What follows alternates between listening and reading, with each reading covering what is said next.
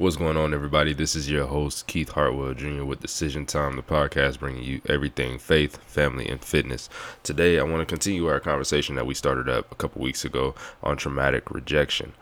Since releasing that episode, it has been some great feedback that has been received. There's some people that have given some amazing input, amazing insight from different perspectives, and I want to definitely say thank you to everybody that has inputted any type of advice that there could be going towards that. So, as you know, last week or 2 weeks ago, I should say, when we initially spoke on this, we really had tackled a lot of the issues that are brought about within the development of traumatic rejection within people in the athletic field, I'll say.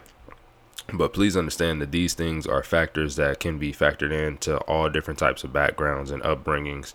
And today, since we already have tackled a lot of the issues that cause it, I really want to go into some more solutions that we have actually noticed that a lot of people have done to overcome traumatic rejection, or that they wish they would have had within the past, to help them not really be affected by it. Now, one thing that I think that we always have to remember is that we cannot necessarily coddle ourselves or our children in this world. Like, it's going to be hardships that we're going to all have to face. And with that being said, sometimes coddling the child or the person a little bit too much can also weaken them. And so how do we go about trying to deflect this rejection from somebody and from really entering into their mind and speaking it over themselves? And one of the things is something that we touched on last week, but really didn't go in depth. And that's like, how many more opportunities are you opening up, this person to understand different aspects of their life? And I always tell everybody, when I tore my MCL and football had to be put on hold for me, and it started, that dream of making it to the NFL really started looking dim for the first time in my life. I really had got to a point to where I felt lost. I didn't understand who I was. And it wasn't really until that moment where I was kind of forced to now look outside of sports and figure out who I am, without sports being that main determining factor, that really helped me expand as a person and helped me find myself as a young man and as an individual. And so I think that's something that is a major key when it comes down to people surrounding themselves only with sports all their life. And I'm not downing anybody for putting your kids in a lot of sports, because there are many benefits to it. But there's also a certain point that we have to realize, what else are we teaching them about themselves? How are we teaching them to see different sides and point of views of their life, so that way they are not one-sided within how they even look at themselves?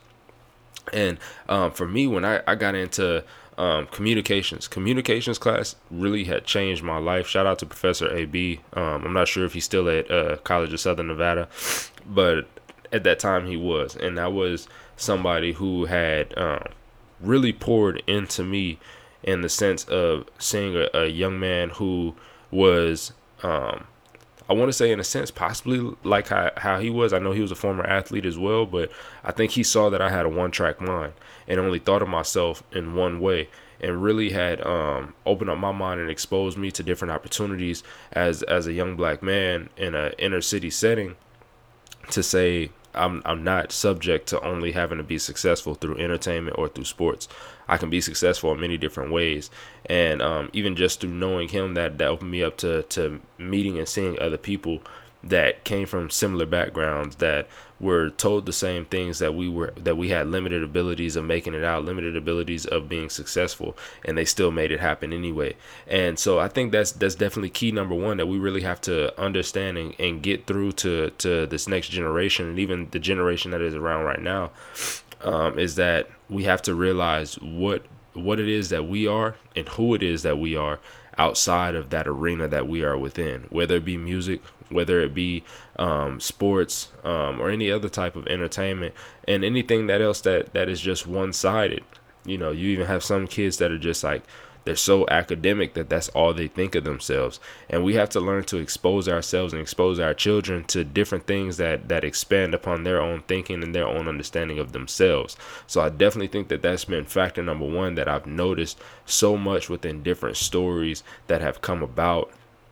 And I had a great conversation with one of my coworkers a couple weeks back after the show had aired, and we also got on the subject of there's many people that have seen such high success growing up within the realm of sports that their first sense of rejection is not until they get up to the highest ranks of making it to the NFL, making it to a high collegiate program. And then all of a sudden that rejection hits after all your life, all you've heard was yes, and all you've heard was you're the best and things like that. And then now when it comes down to it and you hit that wall of somebody telling you that, hey, like, you're not that guy right now. There's somebody else that's better. And it seems like you fall into a slump within your game that you just can't dig yourself out of. A lot of people take that hard. A lot of people do go off the deep end because it's a completely new experience for them. And I think for some people it's sitting back and like, oh, like, if you knew that you couldn't handle that, then why'd you get into sports? I think that it's a lot of things that we don't recognize is tougher to handle than what it actually is until we actually deal with it. So we have to, yes, find compassion in that, but there's a lesson within people's stories that go that way. How is it that it could have been a certain point of level-headedness, if you will, for lack of better words, that, hey, one day somebody is going to not see you as the best. Somebody is going to put somebody else ahead of you. How do we instill that in anybody, just so that way as they move forward, they don't feel like a failure when they first hit that wall. And yes, I think a large part of that is making sure that, hey, we do not coddle them. That is not something that we can do and just like baby their emotions, because the real world is not going to baby their emotions. But it is a sense of, hey, like we have to go about life in a humble approach of understanding that although we love to feel like we are the best, that is something that is never going to be a universal fact in everybody's head. You can look at the greats like LeBron, MJ, Kobe, just to name those guys within that arena of basketball, and you will see that everything is very opinion based. And I think that's one thing that we don't really recognize, is that the stuff that we do, the stuff that we engage in and really have a true love and liking for within our lives, and in certain cases what we define ourselves under, is nothing more than a contest of opinions. And when we start to realize that and understand that, then I think that we will really start to be able to take ourselves to a different level, because when you understand that somebody else's opinion is not a fact of you, and nor does it define you, it takes away some shackles that really try to hold you back as a person, whether it be as a young man or a young woman in anything that you are doing. So you really have to expand yourself and allow other people to come about within your life that can help you expand upon that. Like I said, my professor was the one who did that for me. And if you would have asked me when I first had enrolled in his class whether I thought that he would be that person to help me out, I would have told you absolutely no. I thought that was going to be a professor that I was not going to get along with. But God puts people in your life for a reason. And sometimes I think that we ourselves will shun somebody because, we don't see it from their perspective of what they see in us. And so at times we take it as disrespect. At times we take somebody asking more of you as like, oh, you're just trying to be hard on me. But those are the people that we need in our lives. As much as I dealt with traumatic rejection in sports, having somebody outside of that area and in areas that I had not really tried to develop push me to do more was exactly what I needed. And in a sense, he was just like how my football coaches were growing up, to push me to say, hey, challenge yourself in a different way, do things differently. Why are you in a class of 30, 40 people and willing to be 20th in the class? Be number one. And those are the things that we have to help people find, is that competitive instinct that really drove them to what they love. Is that competitive nature of feeling like they want to be the best, they have the opportunity to be the best, and find that in different areas, that whether it be expanding their knowledge, whether it be expanding their speaking skills, things like that. And you'll be surprised how much your passion for that sport or for that entertainment source or anything like that will lead you to that purpose eventually within your life, if you're not already there.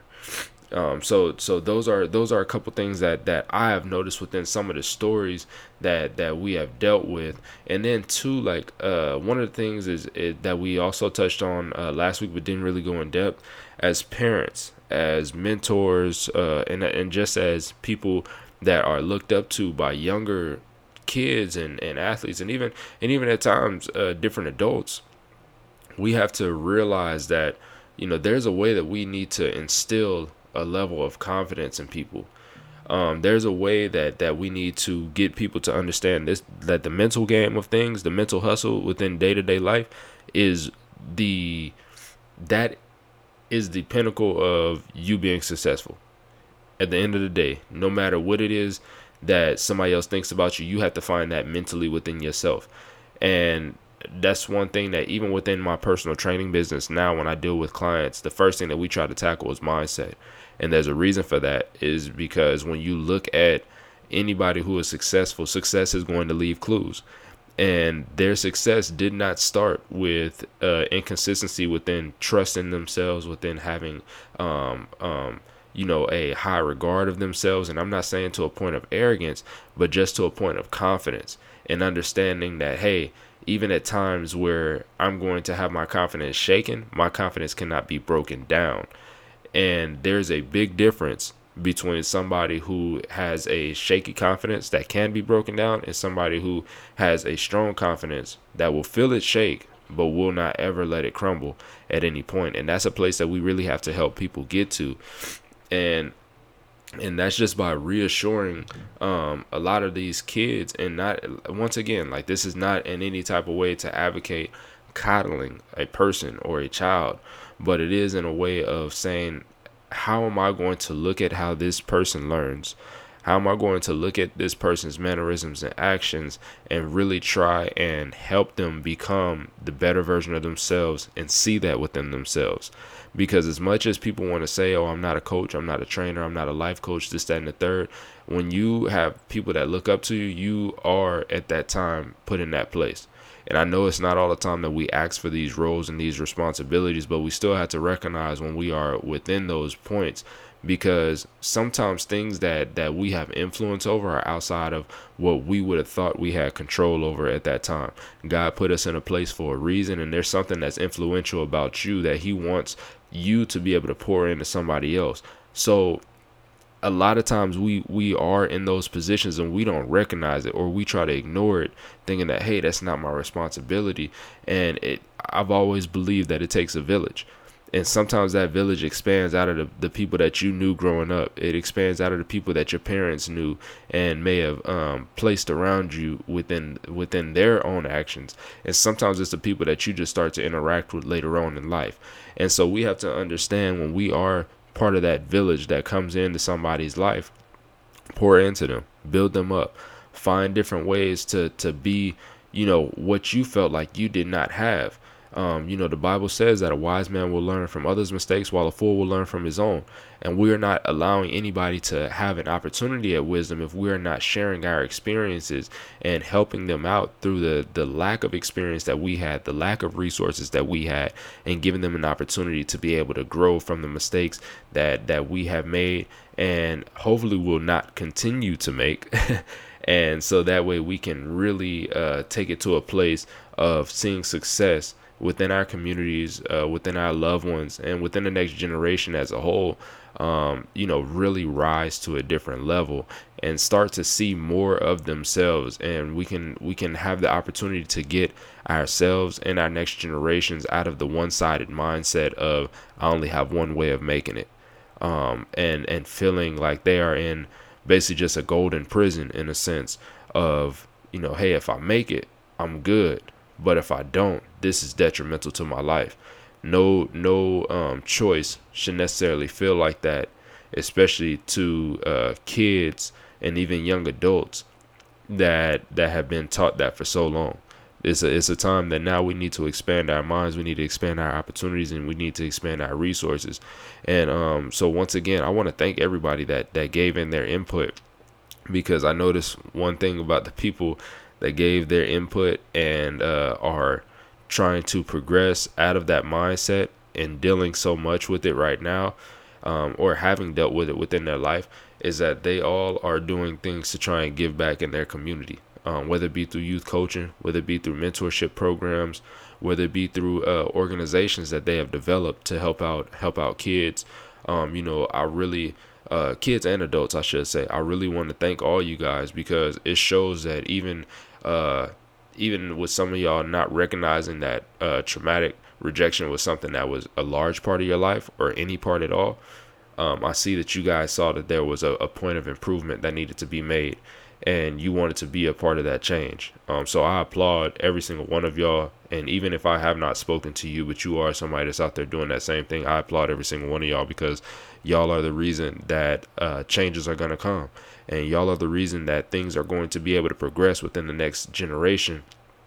And God is really placing something within your heart, and I declare and decree that he's placing something over every single word that you speak into the life of somebody else, to help them grow and to help them be better. So guys, I hope this helped you guys out.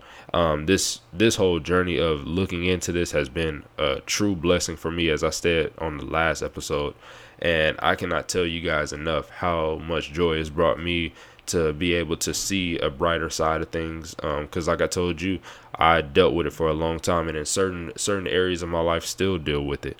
But this has been such an eye-opening experience, and I've seen so much hope through other people that I've spoken with, and hearing their testimonies of how they've dealt with it, how they've grown from it, and their perspective and outlook while dealing with it has truly opened up some light in my eyes to say, Keith, you more than that. Keith, you can have more confidence in these different areas, and you have to do the work to grow that confidence in those different areas. So I want to thank y'all, even for the help of my development, along with the help of the next generations and the younger generations that are here right now, that you guys are putting in the effort to help out. So guys, that's our episode for today. I hope this once again blessed you guys and helped you guys out in some way. If it did, please make sure you share it to a loved one, a friend, a family member who can be blessed by this episode. And if you have made it this far and have not listened to the previous episode where we talked more in depth on the causes of traumatic rejection, please make sure you head on over to that episode and give that a listen as well. So guys, until next time, y'all be blessed, and I'll see y'all next time on Decision Time.